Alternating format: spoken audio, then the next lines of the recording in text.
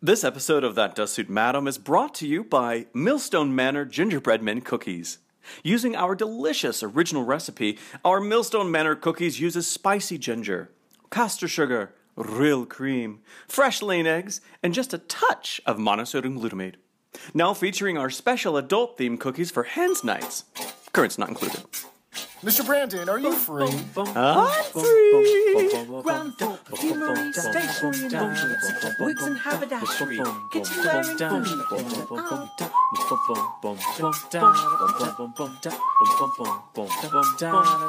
first floor, telephones, gyms, ready-made suits, shirts, socks, ties, hats, underwear and shoes. I'm Brandon! And I'm Jeff, and this is That Does Suit Madam, a podcast about Are You Being Served? Hello! Hello, Unanimous. Hello, Gladys. Hello, Unanimous. Hello, Mr. Jeff. Hello, Gladys. Hello, listeners. Hello, everyone. How are you all? I am doing quite well today. I feel like summer is starting to wind down, which is a little sad. Yes, but now we have pumpkin lattes to look forward to, right? So you say. So, did you hear that we had a special guest at the I did. That I Does did Suit indeed, Madam Mr. compound? Brandon. I did, and that was very unusual for us. It wasn't was, it, and though? different and usual. I like it. You know, unique. Yes, we're so excited to have a knock on the door, not in the Three's Company way, but we had the lovely Joanne Haywood join us on the podcast. Thank you, Ms. Haywood. That was so much fun. Joanne, you're such a sweetheart for joining us. We have had such a great reception on social media. Everyone loved the laughs we had. It was really fun. I told a friend of mine that, you know, if we lived in the same place, we would go out for wine all the time. I could just tell, you know. So, Ms. Joanne Haywood, thank you for joining us. That was a long flight all the way from London to northern Mississippi. It was, and she handled the jet lag quite well, especially because, you know, we had to put her in, like, economy coach. Well, I just wonder how many things did she buy at the Graceland gift shop. I mean, you know, that's why, you know, when you go to Graceland in Memphis, it's all full of British people. It's true. They can't get enough of Elvis. So I'm sure she had a great time there. And the Elvis Presley birthplace, basically it's Elvis all the time in northern Mississippi. So, but anyway, that was lovely. And we got a lot of great feedback from lots of people around the world. So thanks for helping us kind of make a fun episode. So that was really cool. Yeah, absolutely. And I think that, you know, as we start to wrap up this podcast, because, you know, we've only got about 4 episodes of the series left, I think we're going to be peeling back the black curtain more and more. Pink curtain. Pink, sorry. Pink, thank you. And we paid a lot of money for this curtain, Jeff. Come on. And it seems like a lot of Joanne Haywood's fans that might not have heard of our podcast before or are new to it, they think that we're actually located in northern Mississippi. I don't know why you're pretending pink. we're not. I don't understand. So if you're a new listener, that's a good point. So we're just riffing here. We don't have a script, or we don't read from a script here. But if you are new to the podcast, what is the collective noun that we use, Mr. Jeff, for the listeners? We call you the Unanimous. Yeah. So Lady Gaga has her little monsters or little critters or whatever it is. No. I don't know. There's like all the celebrities have names like that. But if you listen to the podcast and you're a fan, you are the Unanimous. So you might hear that on the podcast, the Unanimous. So welcome to the Unanimous. Yeah.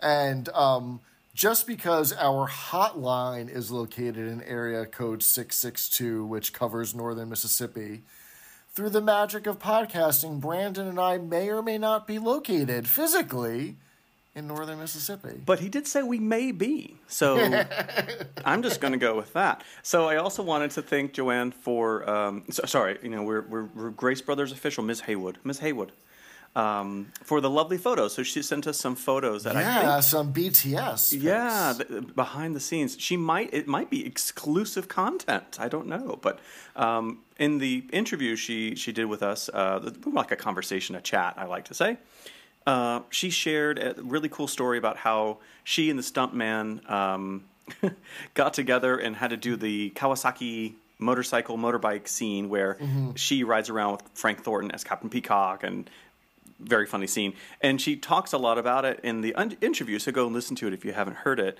But she mentioned, like, I have some photos around here somewhere. Let me find them for you. That was me being Joanne. So she sent them to us, and I'm kind of teasing them out on Twitter and Facebook. So there's a really cool photo of Joanne on a motorcycle with Frank Thornton in the background and all the PAs and all the electrical cables and stuff you have when we were filming. It's cool because there's not a lot of photos of the production of Grace and Favor, Are You Being Served Again? So that was pretty cool. And we have another one where you see Joanne Haywood and the stuntman, Roy Allen, who she mentions. He had like a big crazy curly wig and like a black leather jacket like she does. And, you know, we're supposed to not notice that he's kind of a big man instead of like this rather petite lady that he's trying to portray. So anyway, so thanks for the photos. And that's pretty fun. Pretty cool. Yeah, photo. take that, Hello Magazine. We got an exclusive scoop on a show that's 40 years old. Oh my gosh. No, I love it. So that was fun. So be checking Twitter and Facebook, and in the future, and 40 years from now, if you can go onto like an internet wayback machine and then go back to see Twitter 40 years ago, you can find them there. So future-proofing the podcast right there. We also got a lovely email from Mr. Dirk all the way out in New Zealand. Yes. Letting us know about how he came to get to know the show. And we're going to go into that a little bit more in a future episode where we profess our love again for the listeners. So stay tuned for more from Mr. Dirk. Yeah, and I think Mr. Dirk might also win the prize for the furthest flung listener from our northern Mississippi compound, because New Zealand, that's quite far away, so that's good. The internet is amazing.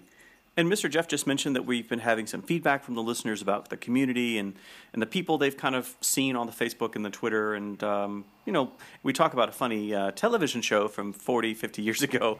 But it's cool because you get to meet people and you see that there are other fans out there. And Mr. Dirk left a lovely kind of treatise, I would say. Like he could almost nail it onto the walls of a Catholic church in the or Simpsons of Piccadilly, or something, yeah. But it was lovely. So we had the idea we're going to do kind of an episode where we maybe share our thoughts about the podcast, about Are You Being Served, about making the podcast during COVID. And so if you wanted to kind of send us some words about the community you found on the podcast, or just sort of overarching stuff, there are only 4 episodes left, do it now, and we might be able to include it. So that'll be fun. And if you'd like to give a special shout out to the PBS station where you started watching it, if you're the 3/4 of our audience is Americans, go ahead and do that. And Mr. James did just that in a voicemail he left for us. So why don't we take a listen to what he has to say? Hi, Mr. Jeff and Mr. Brandon. This is Mr. James, the captain of the Grace Brothers table tennis team. I wanted to tell you how much I've loved this podcast. I found it early in the pandemic, and it's really brought me a lot of joy over the last couple of years, especially in those early days when life was really tough. I don't have anybody in my life that appreciates the show the same way that I do, so it's been a real joy to be a part of this community that you guys have created. A lot like others, I started watching on PBS in the 90s, on shout out to KCOS TV in El Paso, Texas, and I've loved finding new jokes that I'd either never understood or never really realized I missed in the first place. Thank you guys so much for what you've done, but I must be off to my dinner. I'm having ouzo, termasalata, and gurunopolu, so I'll leave you with the final, you've all done very well, and I'll hope to hear from you again until the boys come home. Oh my God, Mr. James, thank you so much for the voicemail, and lovely thoughts. Thank you for listening. Thank you for the nice things. Why am I salivating, too? And great callback with the Tara Masalata and the Gurunupalo. Like, I had forgotten about that beat, because that's a couple of episodes I want to adopt old. a dog and call him Moragulopolo or whatever, right? Oh my God. So yeah, he shout out the PBS station. So it's cool if we Americans go onto our Facebook and Twitter and send us a tweet or whatever and kind of give a shout out, tag the PBS station where you originally learned of Are You Being Served. For me, it was AETN in Arkansas. What about you? Mine was Channel 13 WNET in New York. Yeah, so that's kind of cool. So I'll post something on social about that here whenever I get around to it. Yeah. So I guess for the 25% of our listeners who are not American, public television in the States is mostly educational. Like, it's Sesame Street, literally Sesame Street, Mr. Rogers' Neighborhood in the daytime. And then in the evening, it's like the McNeil Lehrer News Hour and like British dramas. But in the 90s, it was like BBC, like comedy, Britcom Central, right? Keeping Up Appearances, Father Ted. As Time Goes By, Judi Dench. As Time Goes By, yeah. It was like 4 hours so an entire generation or two or three have been raised kind of every night watching PBS. This was also at a time where not everyone had cable TV, if you can believe that. This was also before the internet. So, yeah, it's pretty cool. So thanks for that voicemail, Mr. James. Yeah, so please, everyone, wash your hands. Like, seriously, press pause and go wash your hands because it's probably been a while. Yeah. And we all need to adopt better hygiene. You know, stay on top of what's happening with COVID, with monkeypox, and as always, Black Lives Matter. Yes, indeed, and you've all done very well. Good. So, Mr. Jeffrey, take us back. Let's get into it. Why the hell are they listening to us yammer on about a show that they adore? Let's get into it. We're going to be talking about Series 2, Episode 2, The Cricket Match, which originally aired on January 11th, 1993. And that week in the news, at the top of the Billboard 100 and the UK singles chart, again, just like last week, was I Will Always Love You by Whitney Houston. And spoiler alert, for every single episode that's remaining in Series 2... Don't leave them something wanting more, Jeff. Come on. Well, here's the thing, Mr. Brandon. No, we originally put this segment in to give a little bit of a landmark for our listeners so they can remember, like, where they were in that point in time, like what was popular on the radio and what was happening in the world. And this, I don't think this is really going to add anything because I Will Always Love You is going to rule the charts for the next 6 weeks. So let's do it. Maybe next episode we can do like the top song in South Africa or something. We can change it up. Yeah, we'll probably talk about some other, maybe top 10 songs just to give a little bit of variety in there. Or like the bluegrass charts or something.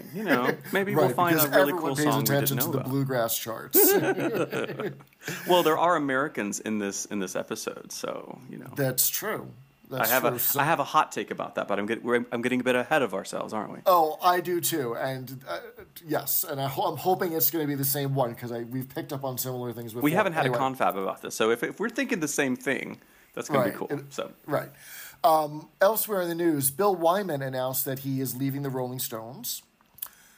Santa Barbara, the daytime soap, aired its final episode on NBC after 10 years. That's probably why they named the city in California after the TV show. After the TV show, of course. Yeah, it's a very important show. And then also on NBC, they offered The Tonight Show to David Letterman. So as I was doing the research for this episode, I remembered this was a big kerfuffle, right?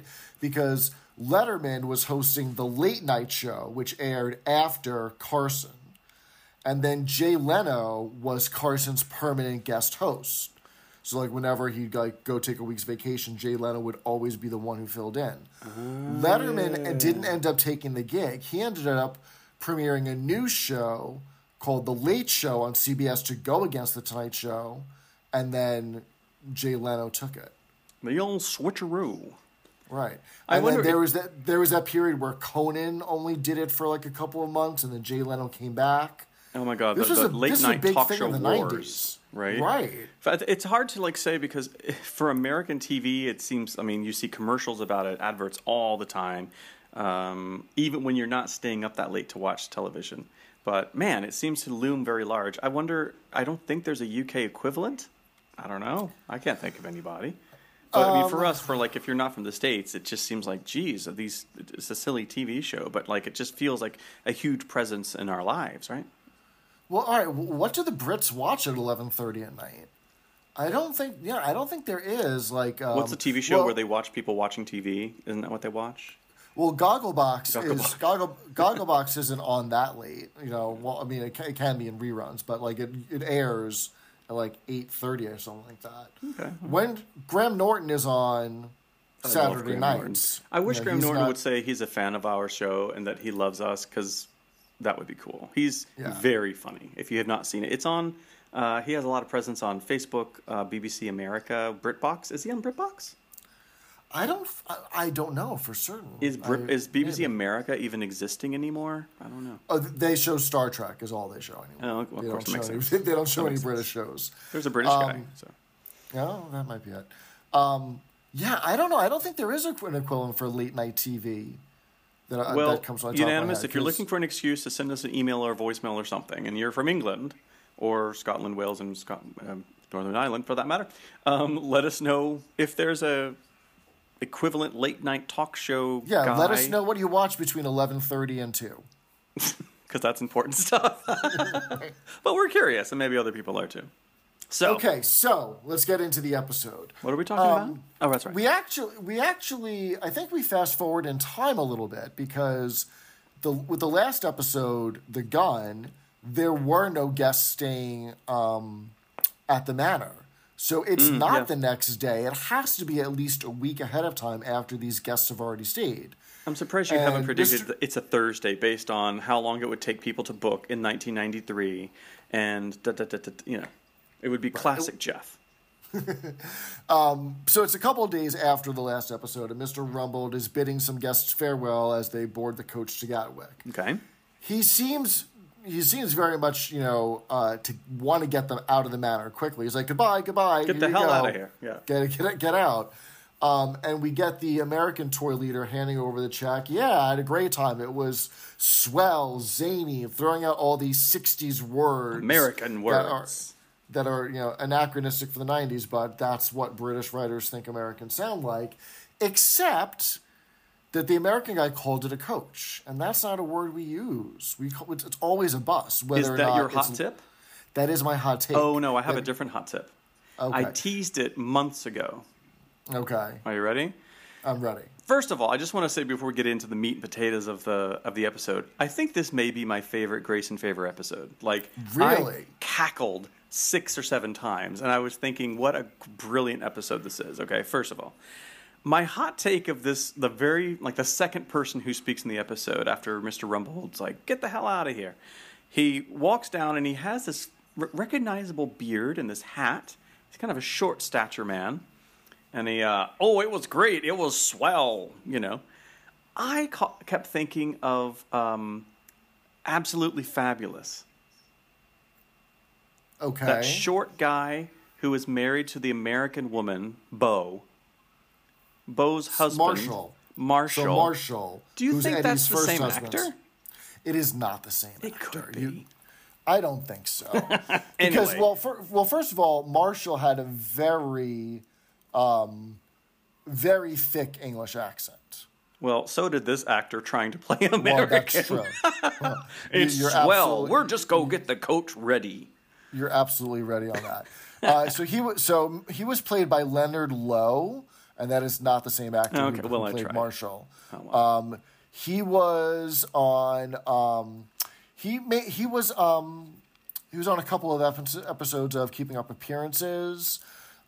He was on Call Me Mister. He was on the Basil Brush Show. Okay. Yeah, I don't know where you recognize him from, but it is not Ab Fab. Damn. Oh well, I'm glad I didn't place any money on it. Though. Oh yeah, Good somebody try, though. $20. Anyhow. So yes. Well, that's going to be better than what the staff got because they got barely any tips. Mrs. Except Slocum Miss only Brahms, got some. but we'll find out soon. Mrs. Slocum only got some loose change and a couple of Greek drachma, which is a very dated joke because now everyone has a euro, right? Except the UK. Right. Yeah. Right. Miss Brahms got 50 quid by accident because she kept her mouth shut and didn't tell the guy it was a $5. And Mr. Which can Rumbold happen in another country because you don't know. You know what the money's worth, yeah. Mr. Rumbold is quick to remind them that they're pooling their tips. Of course. And Miss Lovelock comes down and says she left her laundry in a suitcase at the bottom of the stairs, and it ended up on the coach to Gatwick. So we get her running after the bus, trying to get her dirty laundry back. You mean our best friend Joanne Haywood, Our friend best of the friend podcast? Joanne Is that Haywood. what you mean? There Yes, we go. yes. So even though they didn't get tipped a lot, they're not complaining because the amount they paid for the holiday is actually working out to be a pretty tidy sum. They paid £1,700 for their holiday, right? Right. And so I counted that there were 6 of them, including Mr. Lubitsch, Okay. the head. So for 6 of them, that would have been £285 each. which comes out to £550 today or $645 today. So for a week's stay in a manor, that's about right, because That you'll doesn't certainly sound spend more too- than that. Yeah. You'll certainly spend more than that at the Holiday Inn or, Hyatt Regency or what It would be have you. interesting to see you go to Cavendish. No, not Cavendish House. What's the name of the house? Chavanage. Chavanish. It would be cool to go to the website. Maybe one of our fans can do this, and like see how much it would cost to stay for like six nights there. I don't know if it's a hotel right now. It might just be for events. But yeah, I think they got anyway, a pretty good deal. Yeah, they're figuring out that they might not need to hire staff. If they just muck in for the few times that they have guests, they get to keep all the money themselves. That's And what they're I would also do. they're starting to buy into that. Anyway, they're gasping for a cuppa. They're gonna go see if Mavis has put the kettle on. Americans give me quite a thirst, says Mrs. Slocum. Well, they always used to. They always used to anyway. And then she gives that fabulous Mrs. Slocum, Molly Sugden look, kind of like thinking about how young she used to be and then being disappointed that she isn't Yes. anymore. Yeah. Oh my God. And that's the thing, what I love about this episode is that Molly Sugden really knocks it out of the park. She pulls a lot of good faces Oh my in this gosh. episode. Yeah, it's such a good episode. Yeah. And it's cool because, like, in the interview, in the chat we had with Joanne Haywood, she said that, Molly Sugden did all of her own stunts, She, like, in the scene when Hang the Bird in the Cellar in the courtroom And she had to episode. faint. And she Yeah. faints, and she, like, boom. Like, she didn't, like, brace herself with her arm. No, she went there all the way, and she completely collapsed, and everyone raced to see, are you okay, Molly? And she's, like, just laughing. So she's so fabulous. Love her. Yeah. Miss Littlewood, the lady magistrate, is calling outside. So back to that episode with the court case. Remember, there was the three magistrates, and we had a little bit of an inkling back then that A what? There was something a little curious about Miss Littlewood. An inkling. Right? Sorry, I had to do that. She's calling outside. She's yoo-hoo, yoo-hoo, rather than like knocking on a door. Well, no, we get the joke that she tried to ring the bell, but the cord came off in her hand. A little bit So of she Grace just- Brothers humor there. She's just screaming up yoo-hoo, right? She finally lets herself inside and she sits at the table with them and pulls up right next to Miss Brahms and tries to like chat her up. And, Wendy Richard here is doing a pretty good job going face for face with Molly Sugden because she's pulling some, she's definitely miming and mimicking uncomfortableness. Yeah. But I think this is the first time in all of Are You Being Served Grace and Favor canon that we have had lady gay stuff. It's always been Mr. Humphries. It's always been like with this, I have high hopes, like I can't afford Right. that. It's all been gay guy jokes, but now it's like, lesbian joke. So I don't know what that means, but it's the first, right? Progress? Question mark. Yeah. They start talking about their eyesight, and Miss Brahms says, "Well, I'm better further away than closer to." To which Miss God. Littlewood responds, "Well, I'm the other way." Great And then joke, Mr. Humphries comes up.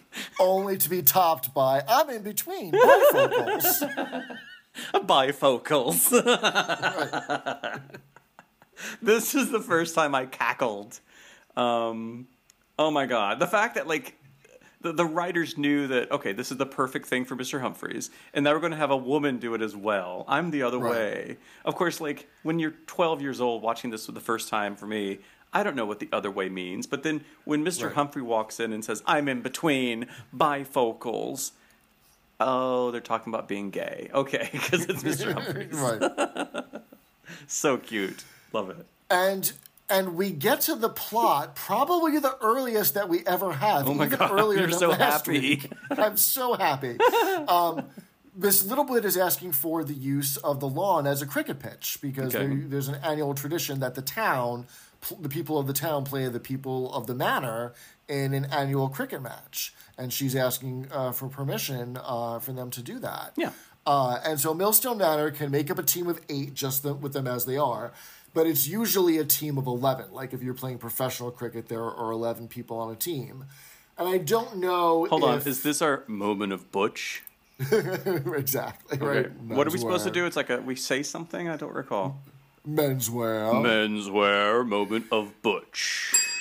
Okay. So I don't know if like amateur pickup games, if you're allowed to have less than 11, like a professional basketball game would have 5, but if you're playing pickup basketball, it's usually 3-on-3, right?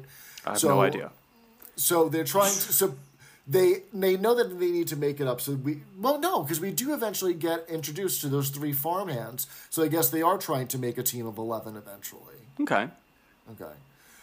So let's start talking about cricket, because I think that we're going to be able to have this conversation very quickly, because I know talking very about Jiminy little Cricket, about it. who wishes upon a star, and So from what I understand of the game, it is it's a very lengthy game. It's not like baseball where there are a set 9 innings, or soccer that is timed 90 minutes per half or whatever. Mm-hmm. Or I'm very impressed so far, by the way. It can take place over a matter of days, depending on how long you actually take to get through all of the innings and all of the overs, which are the subcomponents of a game. Okay. I don't know. I can't remember how many innings there are, but I know that there are 50 overs, and I think you get 6 pitches in an over. So that's 300 attempts to hit the ball. That's a lot. That's a lot, right? That's not going to be... Because if you think about baseball, you have a minimum of like 9 times 3 times 3, 81. Those are all a lot of numbers. And so the idea is, a ball is thrown to you overhand, but closer to the ground at like a distance of 22 meters. So like about 65 yards, 65 feet maybe? Sure. What is the point of... Okay, I'm going to help myself because I'm already lost. What is the point of cricket? What is the goal? So you want to hit the ball, and then you and the other runner want to cross paths and touch your bat to the wicket, to the crease, the area that's painted in white, as many times as you can until the outfielders can return the ball back to the bowler. So that sounds a little bit like baseball. Like I hit the baseball with my bat, and then the people run the bases. But instead of running a diamond, they just cross paths running back and forth. This road back and forth in between the creases, right. What about the little funny sticks and the little sticky wicket things? What are those? I don't know what the wickets are for. So I think I do know this. So it's almost like... Look, moment of Butch. So the wicket, so a sticky wicket, you hear that term in England a lot. So if it's a sticky wicket, it's something that's difficult, right? Right. So you take 2 wooden poles, like that go up to maybe your knee or so. You jam them in the ground, and they're maybe 6 inches apart. And between them, you balance a wicket, which is almost like... Picture like it's almost like a spinning top, how it has like it comes to a point, but put 2 tops together so that there's 2 points at either end. Oh, it sounds like a plan to me. 2 tops together. Go for it. Okay. That's a whole other conversation, different podcast. But anyway, so it's basically like a piece of wood that has like tapered ends so that there's something in the middle, but the 2 ends touch the sticks that are driven into the ground. Okay. So that they're kind of precariously perched there. Alliteration. So if the ball from the other team is thrown towards the wicket, or towards the batter, I guess, the cricket batter, and the guy or girl doesn't hit it, they're trying to dislodge the wicket from those 2 sticks. And that's when it falls, that means like that person is out. So it's almost like baseball with the ball going over the home plate, and maybe they're swinging 4 times or whatever it is, and they're out. If you get the opposing team's wicket to fall from these 2 pieces of wood, then that team is out. And I guess you switch, maybe like baseball, where now your team is the one batting. Does that make sense? I had never heard that part of cricket before whatsoever. I might have just made it up. I don't know. I know that there's a thing called leg before wicket. Miss Lovelock complains that was the reason she got out, and she didn't think she was, which I think is a little bit like offsides, maybe. The British people are very frustrated at us Americans trying to explain I don't know. Right. But anyway. So We- what I we think we'll need do to- for the people who are angry at us, we will make a YouTube. No, we'll go on YouTube and find the American's Guide to Playing Intro Cricket. to Cricket to Dummies 101. Yeah. Or let's get Sharon Shreslecki to call in and explain cricket It's to all us. about the twister, you know. The flipper. The flipper, no, the flipper. So we'll post something on Facebook. So please save your 1-star reviews on iTunes and all that stuff. We get another great tender and tender bottom joke because about the team's, great tender isn't big enough to have a team of their own. So someone's going to play for tender bottom. It happens. And then happens to the best of us. And then we see the staff starting to prepare the pitch, right? They're taking a huge roller to flatten the grass. God. And Miss Lovelock is painting the lines, and Mr. Moultard and Mrs. Slocum are raising the tent. Because, of course, there has to be a marquee where they're going to serve Devonshire tea and finger Lovely sandwiches. savouries and cucumber sandwiches and tea and scones and clotted cream and things. Right. I think so it's interesting that with our cool conversation with Joanne Hayward, we learned that all of those exterior shots were filmed first in the countryside. Yep. And then everyone went to London to the BBC Centre, which is now a bunch of condos. I think one of our listeners has a gym in the basement of that building. Right? That's right. Where the John Inman Museum should go. So it's cool to know that those scenes were filmed first, and then the later scenes were filmed later. And I guess they had to make sure everyone had the same clothes on and continuity and stuff. But I think the scene where they're putting up the giant tent is actually another thing where I burst out laughing. Yeah. I mean, Mr. Moultard and Mrs. Slocum, looking like the they're poles getting in it the on. O's. Poles in the O's. Did you get yours in? Oh, congratulations! Let me help you with yours now. Like, Right. what? That's crazy section. And of course, everyone's like kind of looking away, and then the tent falls down on them, and then you can see their outline under the tent. I will say what's really sweet. I think it was a beautiful shot.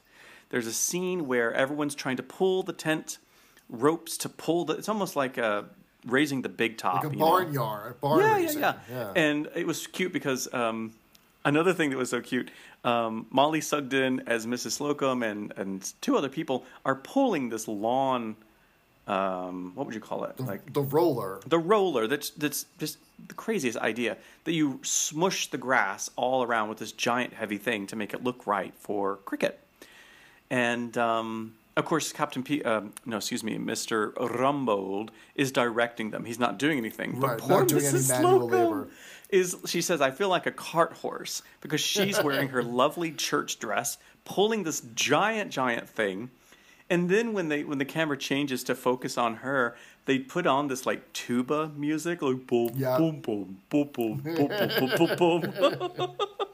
Oh my God! Anyway, so of course Mr. Humphreys starts pulling as well, and everyone's working except Mr. Rumbold, and it's so cute because Flora Bennett, hello Flora Bennett, if you listen, as Mavis, she runs up to Mr. Humphreys and helps him because she said, Mr. Humphreys, you've worked too hard today, or whatever, and it's so Right. cute how sweet they are. And then if you go to this scene on BritBox, it's about 11 and a half minutes into the episode. Pause But it. who's counting? Who's counting? Because I think this was the most beautifully shot scene in the entire series. It's got like this perspective of where John Inman and Fleur Bennett are standing there in the foreground, and in the background is like the beautiful Gloucester background with all green, and it's a lovely day. It's a rare thing in England to have such a beautifully lit day in the sunshine. John Inman's wearing this really 90s, like black and white and yellow shirt, sweater, and she's got her like country girl outfit on. It was just a beautiful shot, and I just kind of wanted to celebrate it a little bit. I don't know, like if you watch the episode, you'll know what I mean. Like it's a very short scene, but it's really beautiful, really nice. You seem to have gotten yourself really worked up over this. Maybe we should go down to the canteen I for a need tea something to break cool so you down. can calm The down. camera work's just too much for me. So why don't we head to the canteen? We'll see which of our unpaid interns are down there to make us up something. So we'll be right back. Hello, Unanimous. This is Mr. Brandon. And this is Mr. Jeff. Did you wake up this morning and think, how could I support my favorite podcast while also letting the world know that I'm a proud member of the Unanimous? Does your morning coffee vessel leave you feeling neither one way nor the other? Perhaps your smartphone cover fails to confirm your charm, personality, vitality, and youth. Worry no more. Visit our That Does Suit Madam online bargain basement shop. They've just come in. You could buy your very own That Does Suit Madam official tote bag. A handbag? Or an official podcast sofa pillow. Perfect for hiding your Paddington Bear. We sell a fashionable face mask and a celebrated coffee cup. And of course, t-shirts. But don't worry, you'll find the sleeves right up with wear. Support your favorite podcast with some That Does Suit Madam merch. All at imfree.threadless.com. imfree.threadless.com. And you've all done very well. Okay, so Mr. Brandon, what did you find in the marquee to eat? Well, it's funny because Joanne Haywood must have forgotten because she had a Elvis Presley Graceland gift shop bag that she must have left in the canteen down those 17th century moist stairs that we have, very humid. But she had an official Elvis Presley peanut butter and banana sandwich that she must have forgotten. So I'm sorry, Joanne, but I ate that, so it was delicious. Thank you very much. Have you ever had an Elvis sandwich before? Peanut butter, banana, and bacon? Not that, but we've back home in Arkansas. I think we had peanut butter and Fluffernutter. Fluffernutter. Yeah. It's peanut butter and like this very artificial, like marshmallow fluff stuff from a jar on toasted bread with butter. It's not the healthiest thing, but it tastes good. Right. So I did try an Elvis sandwich a couple years ago, and it wasn't that great. How dare you? I mean, I love all of the ingredients. Peanut butter, bananas, bacon, and toasted bread. All apart are delicious, but together the combination just wasn't right. I know something that's not right, and it's not that sandwich. But anyway. So Mavis is making food for the tea that's going to be served in the middle of cricket because it's British. Of course, you're going to have tea in the middle in the marquee with the fine china and everything. And she's making sandwiches and scones and gingerbread men, etc. And so I was wondering which protocol they would follow for how they take their scones because they're all from London. The staff is all from London, which means they would do it Cornish style, which is jam then cream, but the manor is set out in the West Country, out in Somerset. They would do Devonshire style, which is cream first, then jam. Okay, so let me break it down here because I think this is crazy or brilliant. I don't know. So what we're talking about is a scone, which is, oh my God, like a biscuit in the South that's slightly sweet, that is not flaky. It's more firm. It's drier than an American biscuit. Yeah. And it's not savory. A cookie, a breakfast biscuit. Yeah, it's very confusing. Yeah. So the thing is between the Cornish way, which is London, or Devonshire way, is do you put the jam on first and then the cream second? Or do you put the cream on first and then the jam? Yeah. This is a big point of contention in British culture, Americans. I don't think you understand the severity. And we're not doing a bit here. This is a real thing. Like this is up there with, do you put your milk in first or do you put your tea in first? It's a very divisive thing. Do you put your rubbish, your trash can under the sink or not under the sink? Yeah. It's a regional thing, but it is a point in culture. I mean, for me, what makes sense to me is to do it the Devonshire way because the clotted cream is a little bit runnier than the jam, not much, but a little bit. Okay. So you want that to get a good base, and then you could put the jam on top of that and have that stick. Whereas if you put the jam on first, I feel like the clotted cream would just kind of like drip. But what if you put bacon in between them on the scone, between the jam and the cream? That's not allowed at 4 o'clock tea. You have to have those little cucumber sandwiches. I can make that work. I'm getting hungry. I don't think bacon's allowed. This is not a fry-up. We're talking about afternoon tea. I'm just picturing Onslow saying, what does he say from Keeping Up Appearances? He says, "Anyone for bacon butty?" Oh yeah. So, Bacon butter. Unanimous. You may remember from the Facebook pictures that I was recently in London at headquarters. Oh, that's and I right. did Welcome take a back. picture You've just come in, haven't you? at Simpsons of Piccadilly, but I did have, I think, what is my favorite sandwich of all time, and I got to have it for the first time in 3 years this past week. So if you are in London, please look up Pigling Street, Pigling. They are a market stall. They're open Tuesdays, Wednesdays, Thursdays, Saturdays, and Sundays. And I usually see them Sundays at Brick Lane. And so what they do is they do a porchetta roll that is roasted with the crackling. And then they top it with pickled carrots and pickled cabbage and gherkin and applesauce and sweet chili sauce. And it's on a soft brioche bun. So you get all 5 of the flavor profiles. You get sweet, salty, bitter, sour, and savory. Okay. And you also get a whole bunch of different textures with the soft bread and the tender meat and the crisp crackling and the crunchy vegetables. It's just everything all at once, and it's quite the amazing sandwich. So please go get this porchetta roll sandwich if you're in London soon. They've sponsored us, you will right? thank me for it. They gave you like a 20 quid note, right? I wish. I wish. Okay, now I'm just really hungry, so I'm a little pissed off, but I'm going to have some pork after this, I think. All right, well, welcome back. That's right. I forgot you were over in Old Blighty. So Yeah. welcome back. So back in the kitchen, Mr. Humphries is helping Mavis make the gingerbread men for the tea, and he's carried away. He's not paying attention. He ends up putting all the currants on one gingerbread man. A little visual joke. And they're talking about how, that they both know that there's rumors going around, not just at the manor, but in the entire town about them. Oh, boy. And Mavis suggests that they get married just to stop people talking. A little foreshadowing Mr. of the non-existent 3rd season, eh? And Mr. Humphries does, he does a dry spit take. I think that's the best way to describe it, because he's not drinking anything at the time. Yeah. But he's got his hands in the flour bag because he's dusting the board, and you see there's an eruption of flour when she suggests this. And he eventually puts her off. He's trying to explain to her that they're quite different, and you feel like you're going to get, after 12 years, you're going to get the explanation. But he puts it that they're so far apart in age. But he that it never wouldn't says work. exactly. He always just changes the subject. And, of course, the last episode is the one where she says, just think of me as big sis. As your sis, right. So Right. now they're going from like a very sibling relationship to let's get married so people won't stop talking about us sharing a bed for warmth. I don't know. What in the flowers in the attic is going on here, right? Love it. But anyway, he never says his age and how old he was, but he uses a joke that we saw in season 9. That's He right. goes, This is a recycled joke from the original series. yeah. If my life was a train from London to Birmingham, I've just gone past Rugby.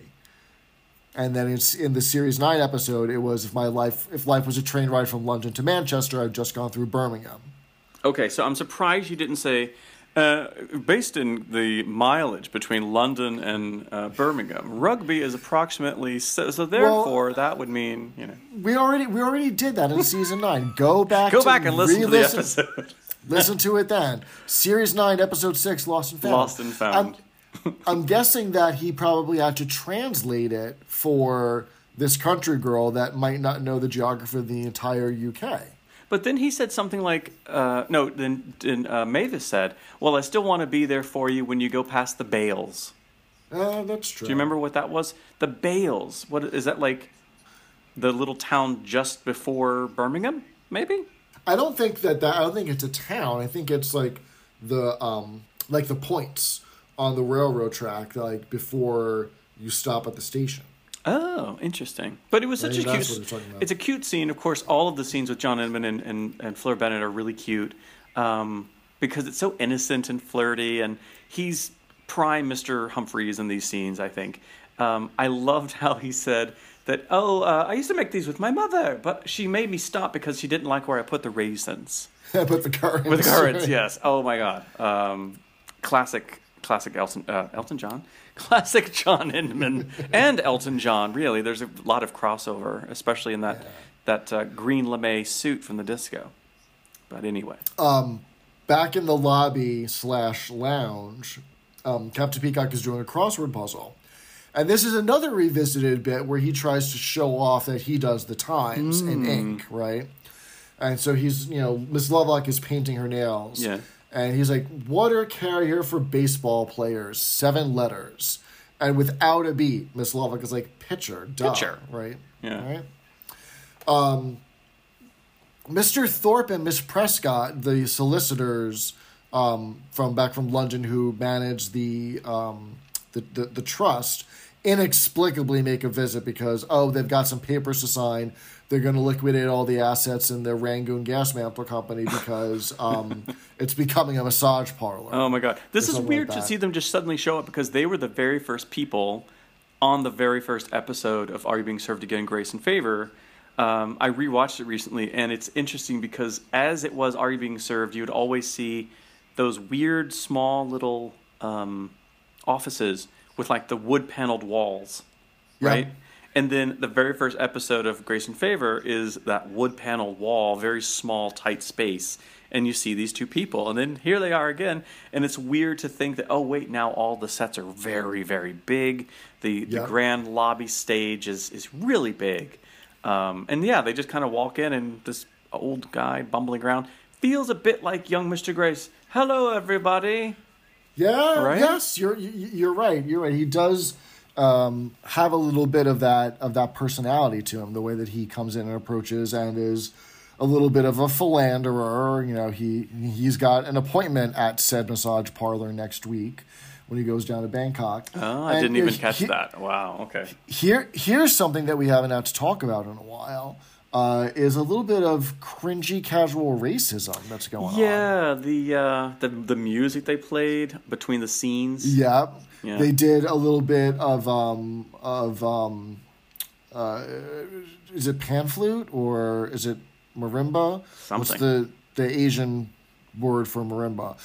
To as a sting to kind of punctuate the joke, where Miss Prescott is saying the name of their contact in Thailand and is just using nonsense syllables that could sound somewhat sexual, but she's also doing it in a tonal way, which is I feel like there's a better way to make that joke that could have carried on and still have been funny and not cringy 40 years later. Well, this was 1993. This is 2022.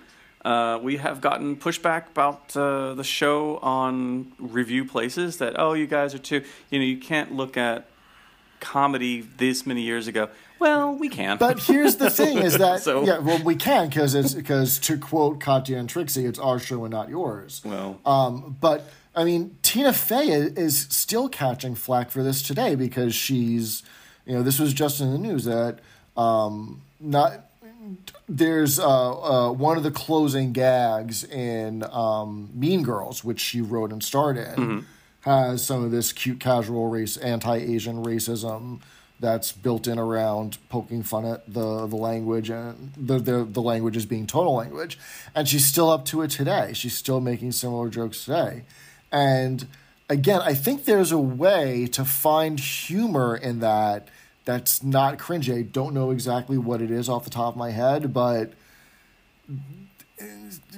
be better. Do better. yeah, it's not saying, it's not like if Mr. Jeff and I were Queen, we would ban things. And I think we No. in fact, if you are a new listener, go back and listen to the episode we had about Roots, which talks a lot about blackface and what does it mean and why is it bad and da-da-da. And I think, as I recall, I hope I'm not eating my words, we decided that we shouldn't ban the episode, but we should talk about why it's bad, And there are a lot of comedians who have jokes that they don't do anymore, and they actually talk about it in their act. And that's good, because as people learn that actually that's quite insensitive and kind of racist, and maybe you just don't make that joke. Well, 2022 is a different year than 1993. And so there you go.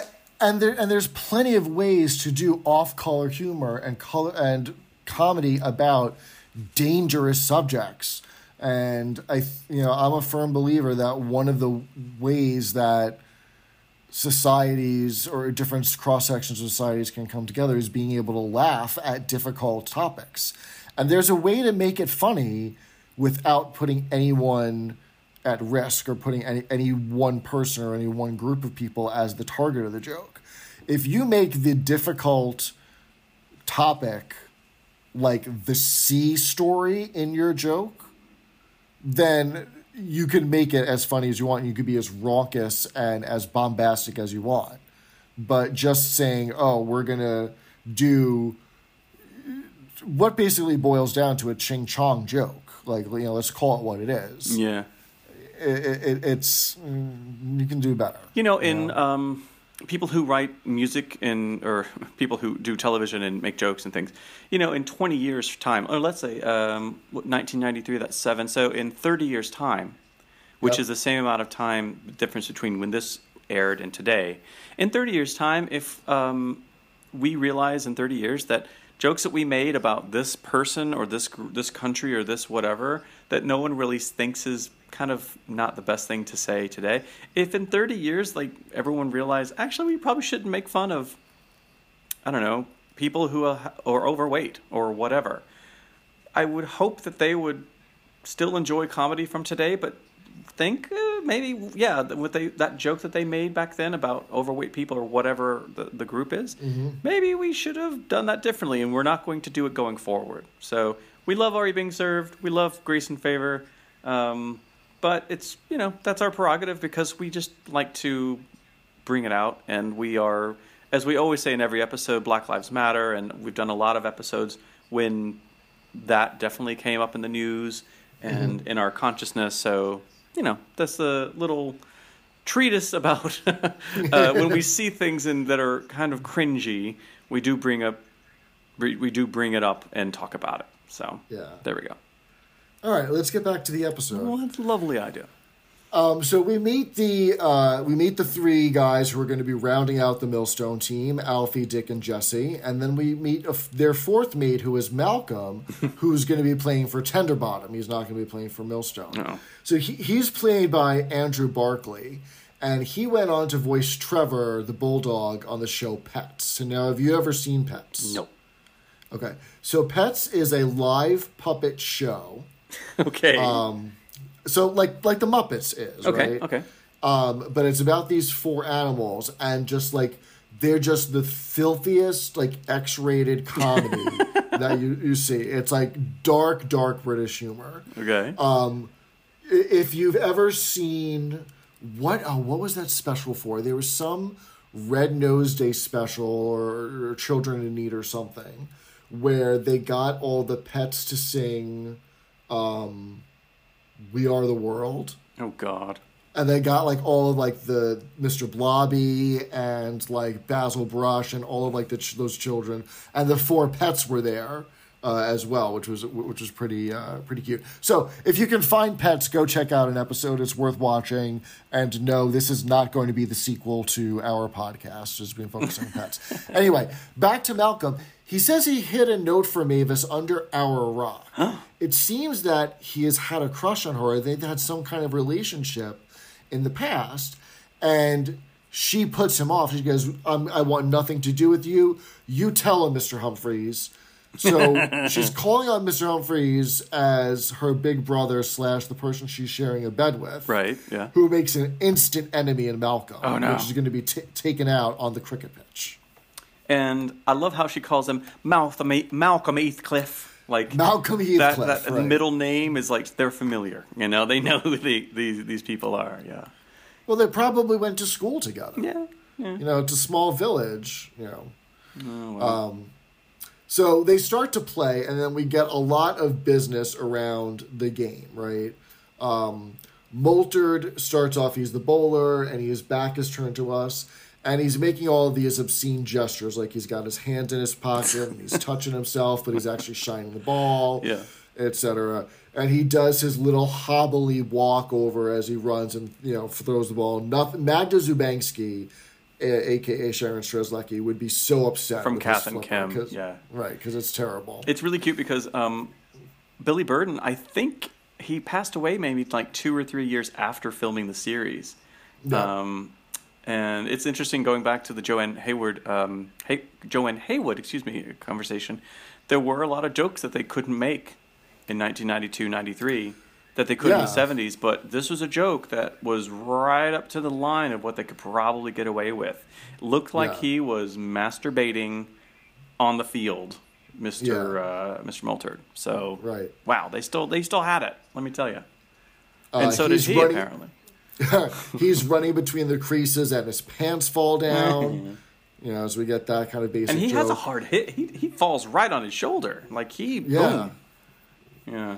And so there's a lot of business about Mrs. Slocum hitting the ball and them running back and forth with Mr. Humphries, and she does a dive. Oh my God! To kind of score, to make sure that she scores a run, because the rule is as long as your bat touches inside the crease, then it counts. Like that's what keeps you. So it's like diving for a home run as the ball is coming towards you, and it was most obviously a stunt double. But her character diving because that was so important. I love the scene where she was being the catcher, I guess we would say, where she has those big knee pad, leg pad things, and her legs were too. I don't know what that's called. And her legs were like and the umpire was like, Mrs. Slocum, and she kind of had to be more ladylike. And then Mr. Humphries had the super short shorts on. Oh my God! Of course he did. Right. I love it. So. In the end, Mr. Humphries is at bat. He hits the ball. It knocks out Malcolm. Yay! He and Mrs. Slocum go for runs, and they win the game. And Millstone Manor wins the match. Yippee! But then, of course, at the end, instead of Mrs. Slocum and Mr. Humphries are dashing back and forth, getting runs, and then Mrs. Slocum says, "We can stop running." And then, of course, the episode ends by Mr. Humphries saying, "Mrs. Slocum, I've just started to run," or something, and he runs away because Malcolm is about to Malcolm's going to wake up back and go beat him up. But after there, him, the rugby thing must have been a dream. Rugby, I keep saying rugby. The cricket thing must have been a dream to film because it looks very, very nice. Miss Brahms gets that hat from the lesbian magistrate as a little gift, and that was kind of funny. They also play cricket in Downton Abbey, which looks very refined. Everyone wears lovely sweaters, and everything's in white, and it makes me curious about cricket. I wonder if I can find a cricket pitch somewhere around here, and I don't know. It's really big. It's the number one sport in India, isn't it? It's the number one sport in a lot of Commonwealth countries. I don't know how big it is in northern Mississippi, but I guess we'll find out. Maybe That Does Suit Madam Northern Mississippi cricket team is soon to come to the area, so stay tuned. So what are we doing next week, Mr. Jeff? So I talk a lot about continuity, right? And I asked Ms. Haywood last week, what happened to Mrs. Peacock? What happened to Mrs. Rumbold? They never got explained. One of the great mysteries of the show so far is whatever happened to Mr. Slocum. We just know he was woken up and taken by the fraud squad one day. Yeah. But next week, Mrs. Slocum's long-lost husband returns. What? He pays an unexpected visit after an absence of 42 years. Does he actually show up, or just they talk about it? Well, we'll find out. We'll find out. Yeah, we'll find out next week. Oh, my gosh. Well, that's exciting. So, Mr. Brandon, if our unanimous want to give us more information about cricket or about late-night UK talk shows or about Devonshire tea... The pressing questions of the day. How can they get in touch with us?